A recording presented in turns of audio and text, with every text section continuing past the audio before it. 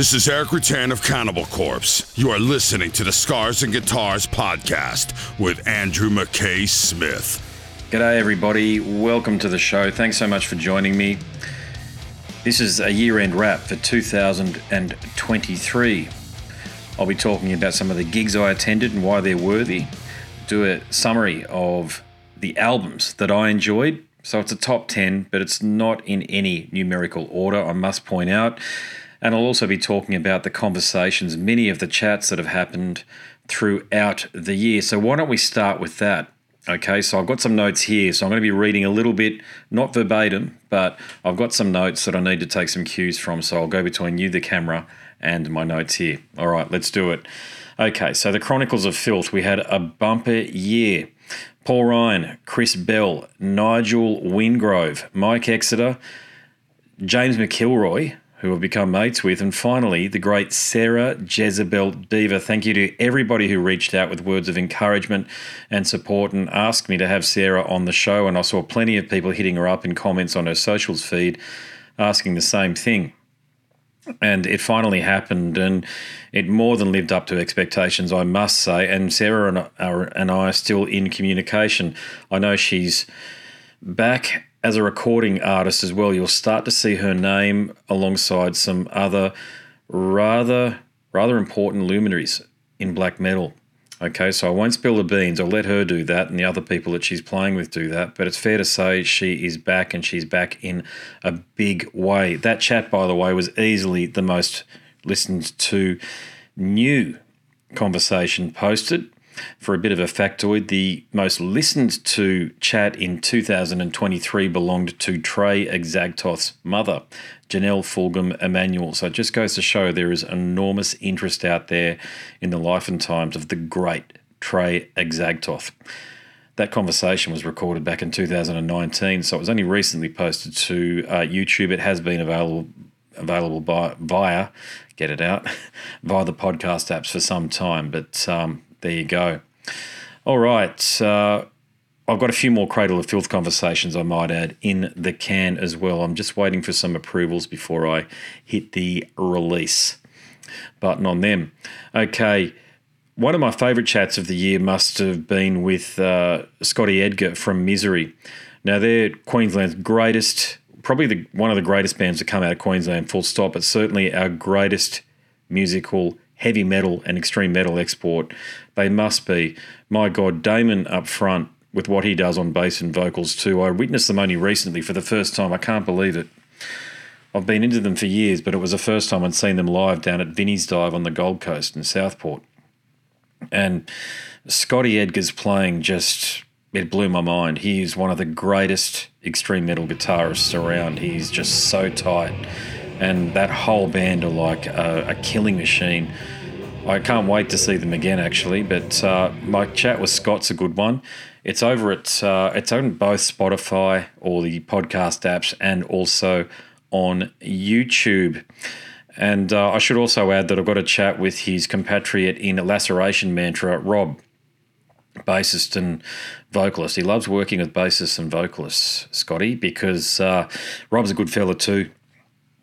Been having some chats with him on social media, and look forward to a conversation soon after, or we'll launch that soon after Christmas. Now, Phil Susan was a surprise. I didn't expect to have him on the show at all, it must be said. Phil Susan, Ozzy Osbourne's bass player, he wrote his biggest hit in Shot in the Dark. What happened there was I had booked a conversation with a member of Last in Line, that's the Dio Legacy Act, and with the vocalist whose name escapes me, I apologise, but Phil's name appeared in the Zoom thing saying wanting to come into the chat, and you could have blown me over with a feather. He ended up being a fantastic chat, and it was just one of those ones they say, don't meet the people that you've looked up to or you especially aspire to meet or what have you, but in just about every instance, it's not true, because after my chat with Phil, I just came away with an even greater feeling of well-being, that my support throughout those years for Phil and his work had been well placed. And another surprise was the great Jesper Strömblad. That was the biggest surprise of the year by far, because I had a chat booked with the vocalist in Syra, Jake E. He goes by the pseudonym. And Jesper happened to be in the rehearsal studio, and Jake, tremendous fella, went and grabbed him on my request, and what followed was about 20 minutes of back and forward. And it's safe to say that Jesper is he's back too, meaning that I don't think he can tour. He's still got his challenges, but he's certainly back as a recording artist because he's on a few projects there. I think he just does Syra the Halo Effect and Syra. There you go. But great to finally meet Jesper and to give him the feedback that his work has been very meaningful to a lot of people out there, and he had been one of those people that had been requested. People have asked me to get in touch with him. Well, there you go. I finally got the Tardy Brothers from Obituary.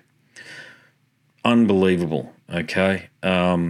Just to finally have that conversation with those two blokes and share the story. I'll let you go across and have a listen to that chat if you haven't done so already, but I shared a story that happened very early on in my relationship with my now wife when I showed her my music, Obituary, Death, Morbid Angel, and her reaction, and had to share that with the brothers. Priceless. Jason Bonham, he was another killer conversation, as was Jamie Stinson, AKA Astennu. Now, we're mates these days, and his time in Dimmu Borgir, it's very, very notable, and there are a couple of reasons, and I'll be exploring that in some detail throughout next year, okay? But without Jamie doing what he did, I don't think that the neoclassical side of guitar playing, that Randy Rhoads style of playing, it would have made its way into black metal in the way that it did, so he's just one of those guys. Now, returning guests featured Blitz from Overkill, Mille Petrozza, of course, from Creator, and David Ellefson, ex-Megadeth. David was fantastic. All of them were, of course. They're all gentlemen, and those elder statesmen, can I call them that? Those elder statesmen, they have proven time and time again, from my perspective, to me, almost universally the most enjoyable chats on the whole, because no topic is off limits and they can handle all of the questions that I like to throw at them in a way that I think that they're comfortable with. You know, they don't. I did have a bit of an episode with somebody from, I won't even go and say where the country is, where the band's from or what have you, but yeah, apparently I'm a Trump supporter, according to somebody who I had a chat with this year. What's wrong with that anyway, I think, but it was done in the pejorative and it was some feedback and I had to cut the chat down, but I still had to release it out there, but I couldn't really give a shit, to be honest with you, because I like to piss off the lefties and the woke on this show. And Exhibit A, apart from that one, which I can't really mention, is with Mark from Metal Church. Go and check that one out. There we go to town on that one. And also Scott from Carnifex. It was also the same with my chat with my good mate Dave Coutts. He's the fella who was in the group called Talk Show. So the guys in Stone Temple Pilots, when they realised in 1996 they could not work with the late great Scott Weiland anymore for obvious bloody reasons, they recruited Dave and they recorded that killer album. Well, he and I are mates these days, and he brought along his mate, who's now become my mate, Mark Dunn, as well. That's a great chat too if you're interested. Now on the Australian front again, apart from the guys in Misery and Laceration Mantra, Eric from the Amenta was tremendous. I actually met him way back in the day, and I remembered him from 1998 at the Destroyer 666 show. There you go. He was in a group called, I can't remember now, Crucible of Agony. There you go. Crucible of Agony, which is more or less morphed into what the Amenta is these days, but the Amenta, wow, just going from strength to strength. And also, in line with the Tardy Brothers, I'd been hoping, fingers crossed, that a chat with the great Dave Haley was going to happen, and it did. What shocked me even more was he listens to the show, and he told me that he keeps up to date with it. So that was probably the highlight of the year from the perspective of getting some feedback from someone whose music I've truly enjoyed, and from somebody that I greatly respect, to know that I'm part of their life in some very small way, but still there, is meaningful. Now, I could go on and talk about all the other great chats that I've had, because there are almost 70 this year, as a matter of fact. I think I'm right in saying, but it's reasonable to say that every year it's always enjoyable. It's always enjoyable, but I do think 2023 will go down as one of those years where the show turned a bit of a corner in some ways. And the reason I say that is because I'm more than comfortable to talk about any topic on anyone's agenda at this point in time, a guest that is. I'm quite happy to bring up any topic, and I'm quite more than comfortable to talk about anything that any of the guests bring up. And I think that's proven for the most part, throughout many of the chats that I had this year. Just look forward to some of the biggest and critically acclaimed names on the show next year. They're either touring or they've got albums coming up, and the emails will come through and I will dutifully accept an opportunity to have a chat with them. All right, let's talk about the albums that moved me in 2023. Again, I'm not going to be doing a top 10 in numerical order. It's just 10 of the albums that I think they are highly, highly recommended, that are worthwhile. And Exhibit A belongs to one of the greatest death metal bands ever, Suffocation. Hymns of the Apocrypha. Okay, so Terrence Hobb, he can do no wrong. His musical vision is the gift that just keeps on giving, doesn't it? And it's rolled gold, death metal, featuring his riffs, Derek Boyer's superb bass playing, and now Ricky Myers on vocals. You wouldn't notice the change from Frank Mullen to Ricky at all, such as Ricky's it fits. It's like a glove. It's a jigsaw puzzle piece. That the band is releasing material this strong, this far into their career. There are a dozen albums and EPs into their career. It suggests they're not going to slow down anytime soon. The tune that I recommend that you check out if you're looking for an entry point to the album is Seraphim Enslavement, because it has all of the ingredients of a killer Suffocation tune.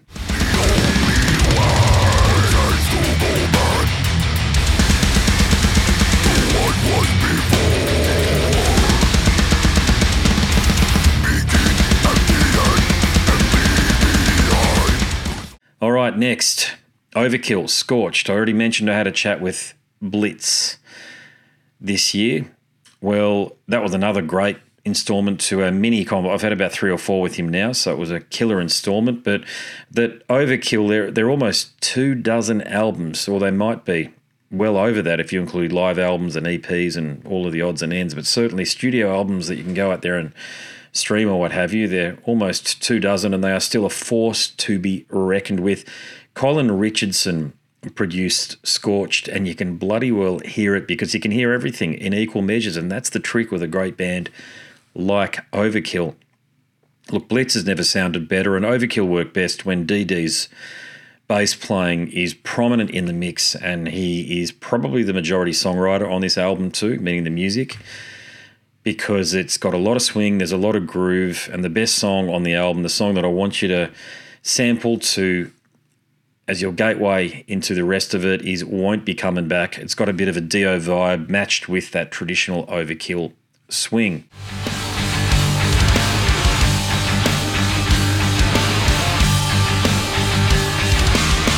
Can I get another minute with you? It's just my heart is full of hate and that's bad war. Can I get a little leather to chew? It's just my head is full. Next, Fifth Angel, When Angels Kill. Now, these guys were a surprise back in 2018 when they released their comeback after 25 odd years, I think it was. That was a very good album. It made my top albums list in 2018, but When Angels Kill is even better. Ken Mary, the group's mastermind and percussionist, he is a tour de force of rock and metal, drumming and percussion. Just have a listen to what he does. He's not a flashy player in the traditional sense. You won't be sitting there and, well, you'll be air drumming, but you'll be air drumming because everything he does suits the riffs perfectly, and he's a songwriter. Okay, so the songs are all there too on this album. Of course they are. It's a melodic metal extravaganza. It's mid-paced. Resist the Tyrant is pure mid-paced bliss.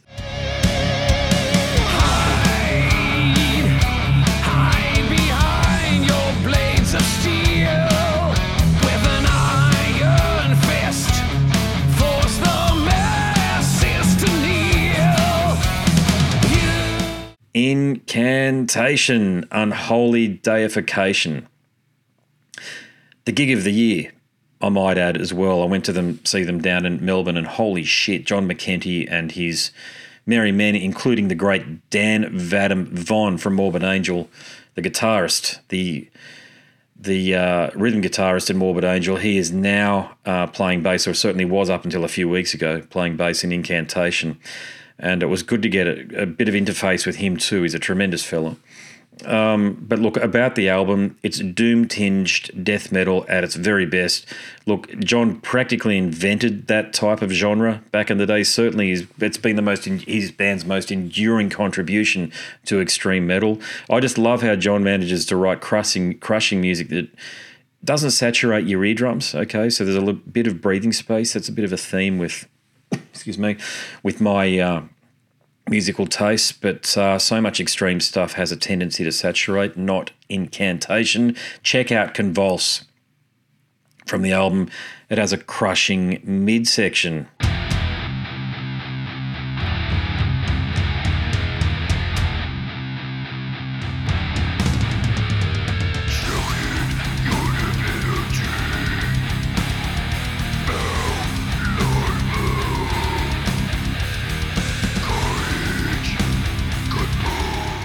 Cadaver, The Age of the Offended. Now, nobody would pick that a bloke whose musical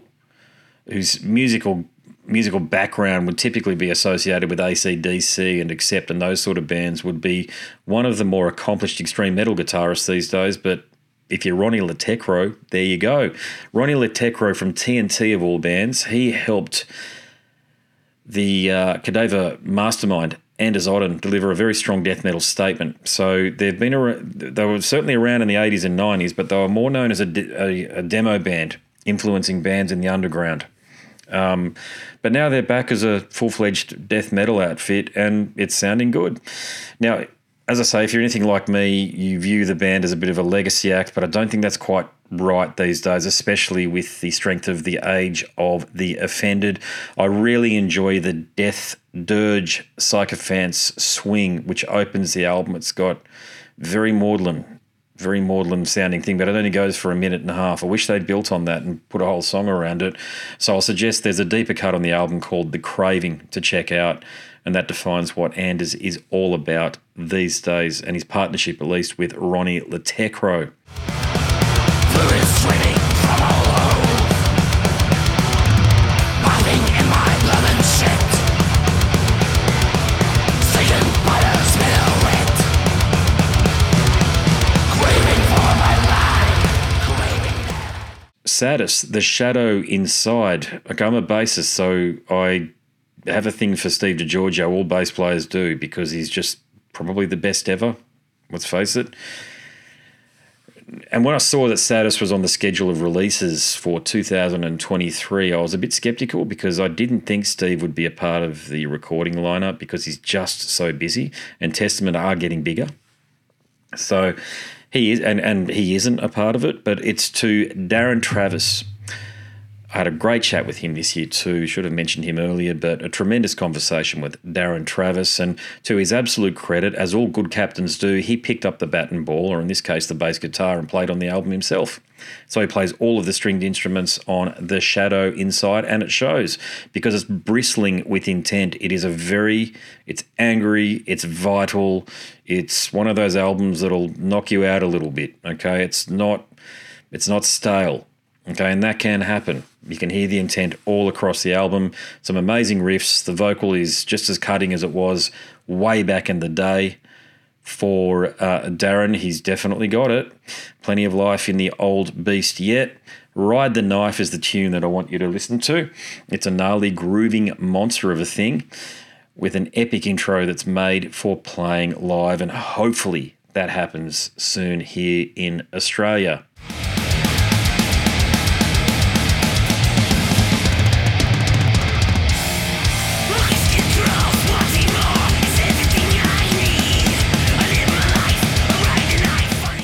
Talk about surprises. This one was, because it was released with little fanfare, and it's an EP. It's called Death is But a Door, and it's by Alluvial. Now, a lot of people have checked out my chat with Wes Hauch from the group. He's a Iraq vet So he's part of the military, and he's got a heck of a story. If you listen to my conversation with him on the podcast, it's available on YouTube as well. But just about anything by Wes, it's worth celebrating, okay?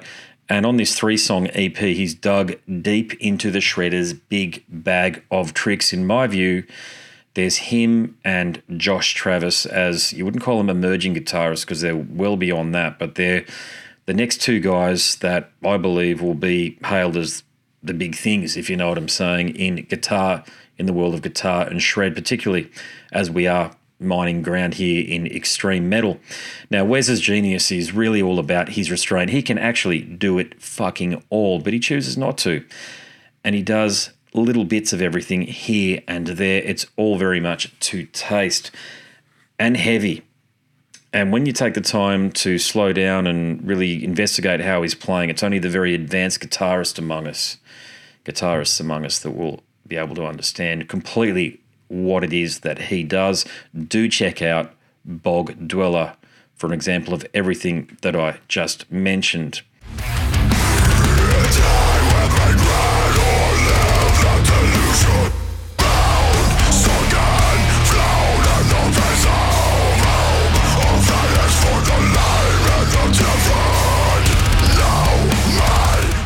Grand Cadaver. Now, this one it's not a surprise from the perspective that any group that had Michael Stanny from Dark Tranquillity and the Halo Effect, X in Flames as well as the singer, is going to produce something worthy. But Deities of Deathlike Sleep from Grand Cadaver, that's an old school Stockholm death metal extravaganza, and you can practically smell the stale beer on the rehearsal room carpet that these guys were using to hone these tunes and knock them into shape. Fantastic stuff.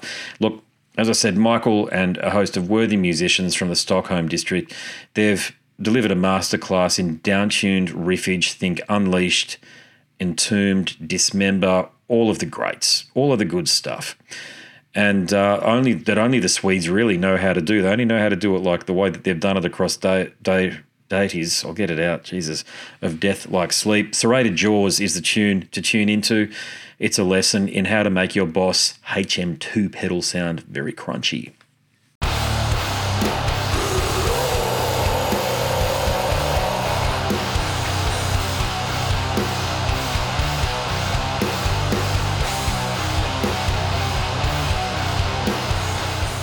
The Amenta, Plague of Locusts. So look, I was really pleased not to have to shoehorn a couple of Australian releases into my top 10 because I don't like doing that. I am patriotic, but I don't do it just because I feel like it. The Amenta's Plague of Locusts is a magnificent, it's a mostly covers affair, but you wouldn't know it because they've reimagined, and the best bands know how to reimagine a tune in their way. And so it sounds very uniform. So whilst they're still great and lashings and all of the songs sound identifiably as they were recorded by the original artist, and in this case we're talking about Alice in Chains, Lord Chaos, that's Astennu from Dimmu Borgir that I mentioned before, that's his band when he started in Sydney, Diamanda Gallas, I think there's My Dying Bride, Killing Joke and a few others on there, but I'm certainly familiar with the Lord Chaos tune, Alice in Chains and Nazul. They're another killer band from Sydney, so they dove deep into their influences and some of the bands that they were inspired by on the local scene from the sounds there. But really great to have that chat with Eric and to get some understanding about why they chose to do that. And the Plague of Locusts, the title track too, was one of the cuts of the year. They're just heavy. They've got a real ominous sound to them, the Amenta. It sounds like shit's about to fall apart around you. They give you that vibe, but they're tight, it's brutal, and I'll talk about their show with Emperor a bit later on because I missed them when they came up in December when they played at one of the local places here in the Valley, and I'm a bit disappointed in that because I had to gig myself on that night, but I will try and catch up with the guys and have a soda water or two, and just, they're good guys to hang out with, I understand. Look, it's hard to go past their take of Crystal Lakes by Lord Chaos as well. If you want to check out that tune, it's all available on Spotify.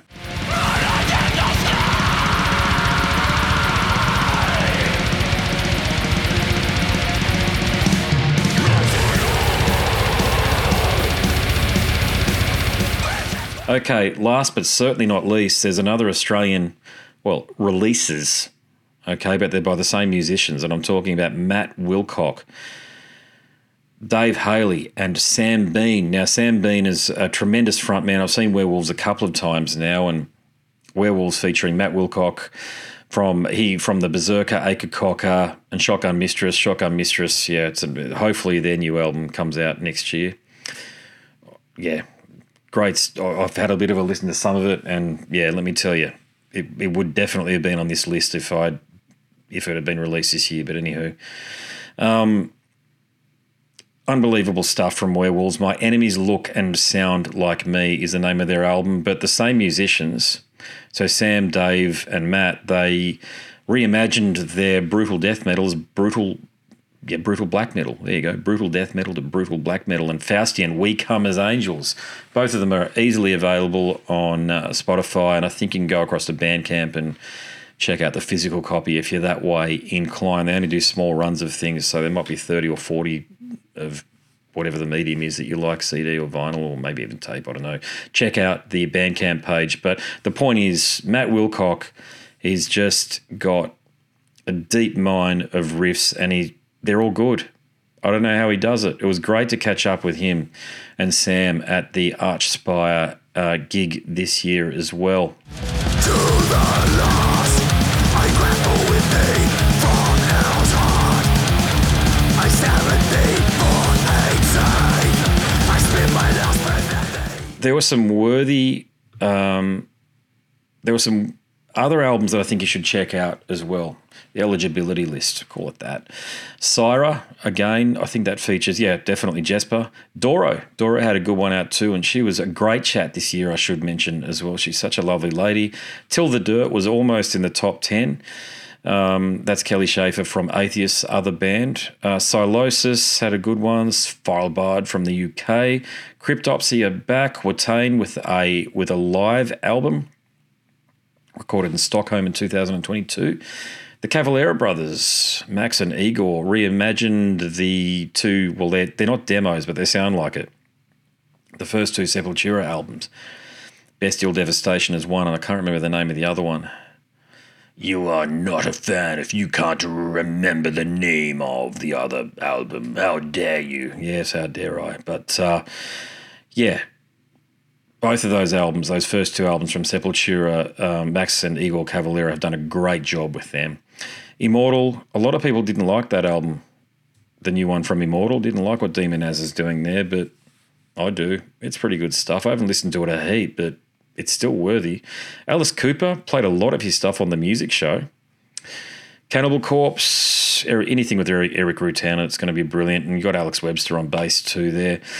I mentioned Cryptopsy already. Shepherd's Reign, they're from New Zealand, but they mine their Samoan heritage and match that to peerless heavy metal. It's got a bit of a, I suppose, Lamb of God-y vibe about it, but hopefully they'll play over here in Australia soon.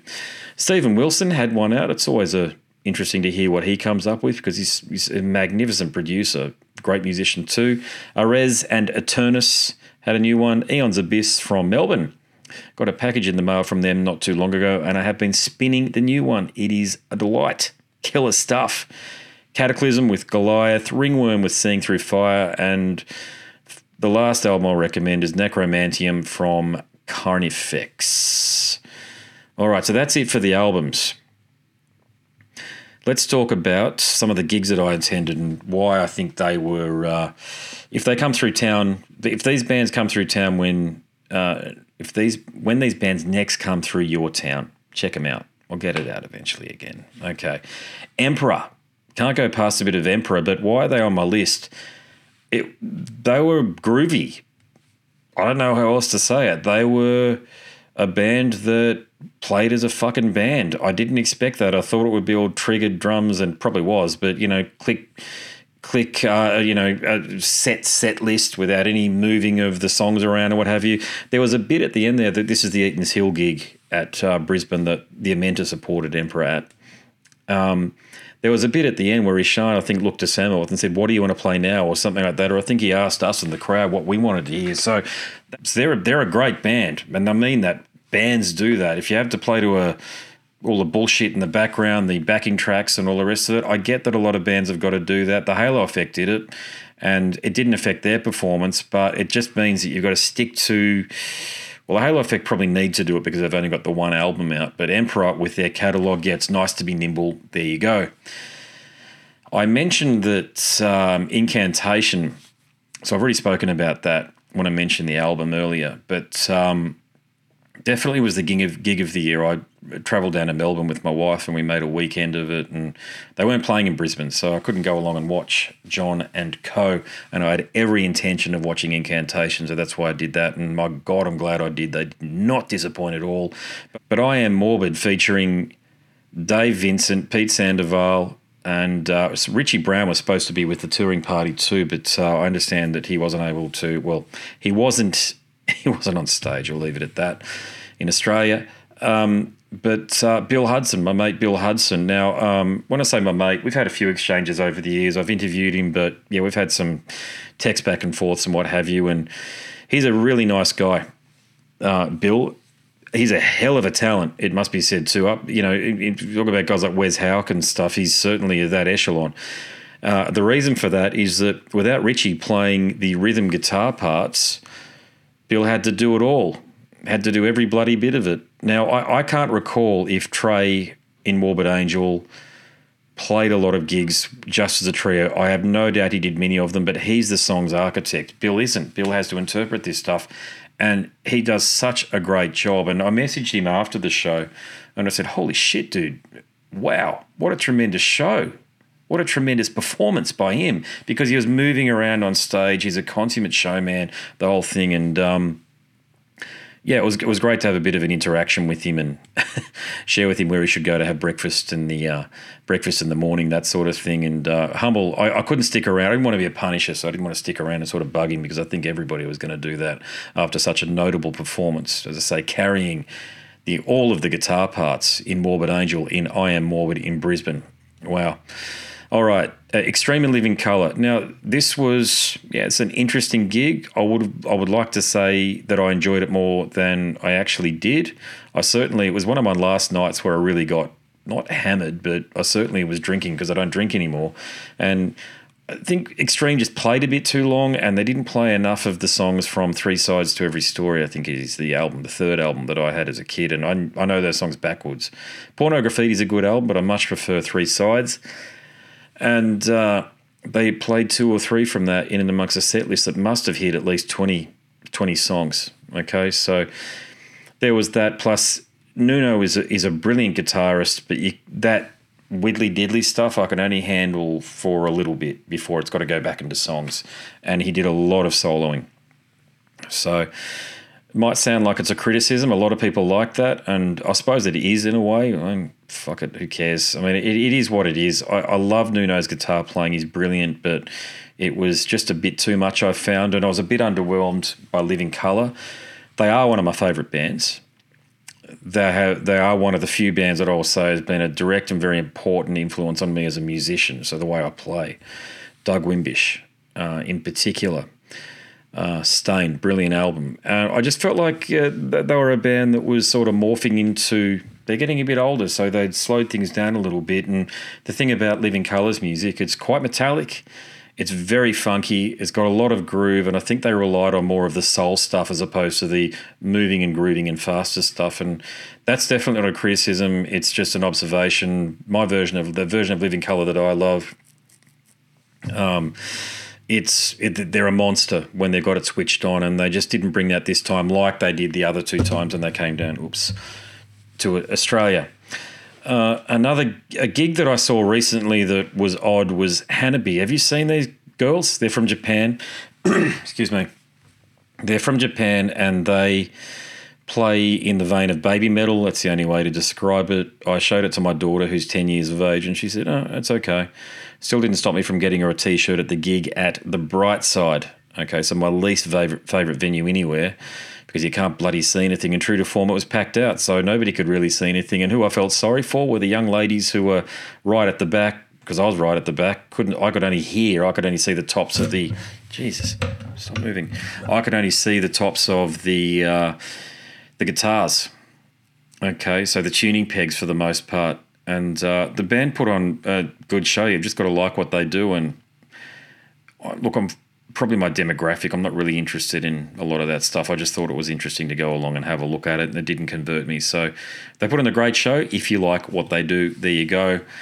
Now, I mentioned that I caught up with Matt Wilcock and Sam from Werewolves at Archspire because Werewolves did play on that show, so it's always killer to see Werewolves. And look, in my opinion, they put on the show of the evening that night. So Ingested and Archspire were on the bill as well, and Archspire are just intense as fuck. Like, I know what they do on album translates to live because a lot of people are there. It was the first time I'd seen the Zoo in Brisbane. That's a venue, by the way, if you're outside of town, with a lineup that went right around the block.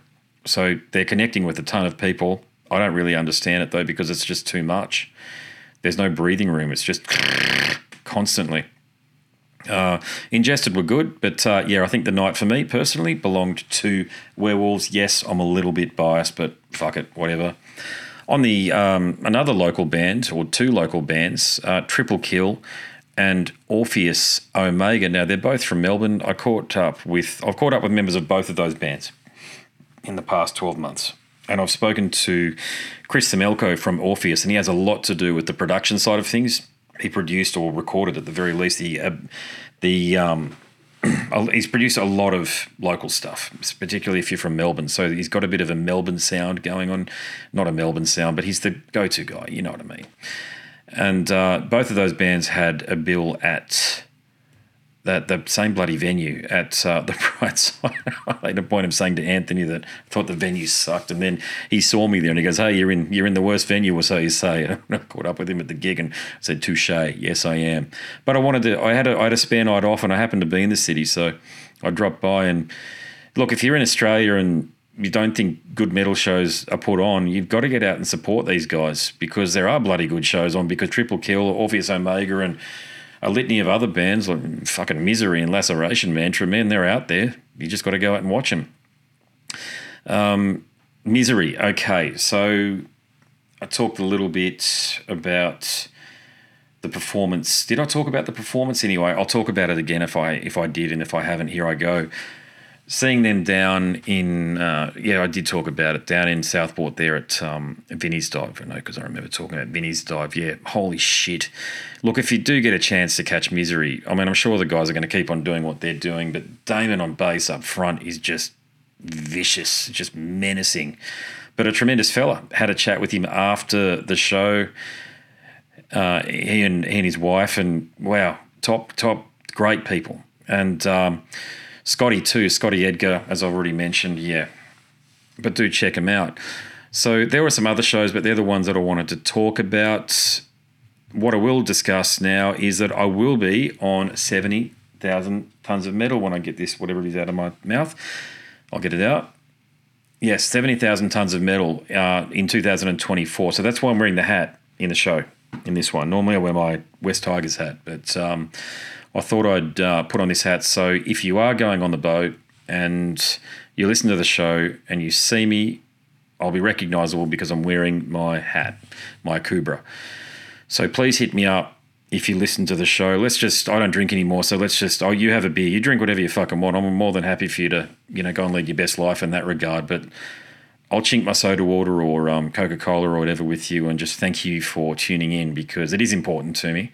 I love doing this. It is my hobby, if you like, but it's an all-consuming hobby. So in some ways, it's a bit of a job too. But it's something that I really enjoy doing with my life, and I'm just feel very privileged that I get to chat to so many of these leading lights and important people in hard rock and extreme metal. And I was approached to go onto the boat as a journalist, and hopefully I'll have a heap of conversations on the boat and deep dives with people when they're a bit more relaxed, and be able to release some of those chats as conversations on the Scars and Guitars podcast. Yeah. The bit I'll finish on is books. Well, you know that I like writing books, and I've got a couple on the go at the moment. I'm not going to... I can't discuss a biography that I'm writing. All I can say to you is I'm writing the biography, ghostwriting it, of somebody who's very important. Okay, so it's an autobiography. I'm ghostwriting it. It's someone that if you listen to the show, you will know who this person is. They are an important musician in the grand scheme of things, very important. And it's just awesome that they have invited me to help share their story. Yes, I feel privileged, but it's just listening to these stories firsthand. That's what I want to do. What I would love to do is to continue writing books and writing stories as they happen. Ghostwriting biographies. That's what I want to do. I want to keep on telling these stories, okay? Because there's so much bullshit out there, and I've read so many books that are on Kindle Unlimited and stuff, and a lot of people, they're trying to talk their biographies. They're writing biographies about people that they kind of know they've done a bit of research on, but nothing beats getting the story from the person who lived to tell the tale. Okay. All right, I hope that makes sense. So 2 books that I highly recommend that you'll get something out of. One more so than another, no doubt. And I'll start with the one that you'll get more out of, and that's Tanner Douglas. Now, I had a chat with her. She's an Australian roadie. She was the first female roadie basically ever, certainly the most prominent female roadie ever, because she worked with an early version of AC/DC that did feature Bon Scott when they moved from Sydney down to Melbourne. She has the tails. She was very, very close to the young clan. And it was great to get her perspective on that era of that band. Even though I'm not a huge AC/DC fan, I do like a lot of the stories, and she has them, that's for sure. She also did work with Status Quo, and probably another thing which is very relevant to the audience on the podcast is that she, Lollapalooza, she was part of the production of Lollapalooza, had a lot to do there, and from that she worked with Henry Rollins, Ice-T, Body Count, many other bands, and her book is definitely worth it. Do go and download it, or whatever medium you prefer. I like reading on Kindle on my phone these days. It's so much easier to do this, isn't it? Not a huge fan of physical copy anymore, I must confess. I'm always flattered when people want to buy my book in physical copy, and God knows I've sent it all around the world, but yeah. My book, by the way, Scars and Guitars, Volume 1, Conversations from the World of Heavy Metal and Beyond. There you go. Yep. Available now on Kindle and print on demand. And the other book, which is not as highly as, I won't recommend it as highly as the Tanner Douglas book, is the Silverchair book. So the rhythm section, Ben Gillies and Chris Yonu have joined forces, and they've decided to tell a tale exactly in the way that I mentioned. Just tell the truth. That's it. That's what I was trying to say earlier. They're telling the truth. You can do that, and your honour remains intact, and they have every right to share what they see because they lived through it, okay? So they can't talk about what Daniel Johns, who it must be said is one of this country's, Australia's most talented frontmen and rock vocalists ever, but just doesn't play rock music and hasn't maybe had 1 or 2 albums of good rock music, and maybe definitely one album, the first one, that was fucking Black Sabbath and Trouble and all those sort of bands. And Kevin Shirley, who went on to produce Iron Maiden, there's a good story behind, if he didn't do that Silverchair album, he wouldn't have met Iron Maiden. The guys in Iron Maiden really enjoyed that first Silverchair album, so we've got them to thank for Kevin Shirley and Iron Maiden's longevity in a lot of ways. But yeah, look, the book is a bit of a tell-all, but they're often the good ones, a bit like what the show's all about too, getting people on like Sarah at Jezebel Deva to tell the truth about what happened to them, what their experiences were, and those 2 guys do that in the Silverchair book. It's got some specific title, but just type into the Google the new Silverchair book or something, and it will come up. All right, that's it from me. Hey, thanks for listening. Okay, I really appreciate it. Okay, I would probably do this even if I didn't have an audience. It'd be pretty isolating, but the fact that so many of you from all across the world tune in, it's not lost on me, okay?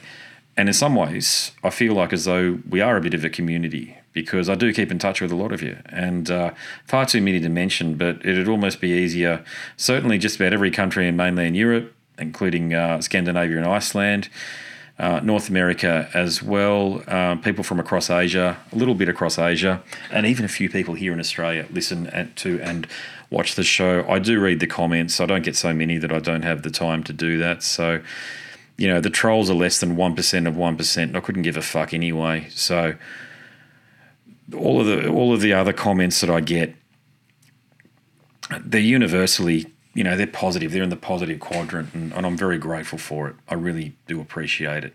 Okay, so that's a wrap for 2023. Please keep on listening to the show.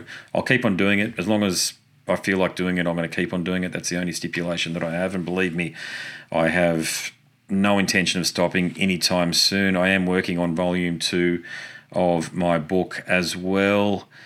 So I don't know whether when that will come out. I'm fairly busy with obviously the podcast and my kids and family and work, and I'm also a musician, so playing in my bands every weekend. But we'll see what the future holds. So that's it. It's a wrap for 2023. I hope you have a great Christmas and an even better 2024.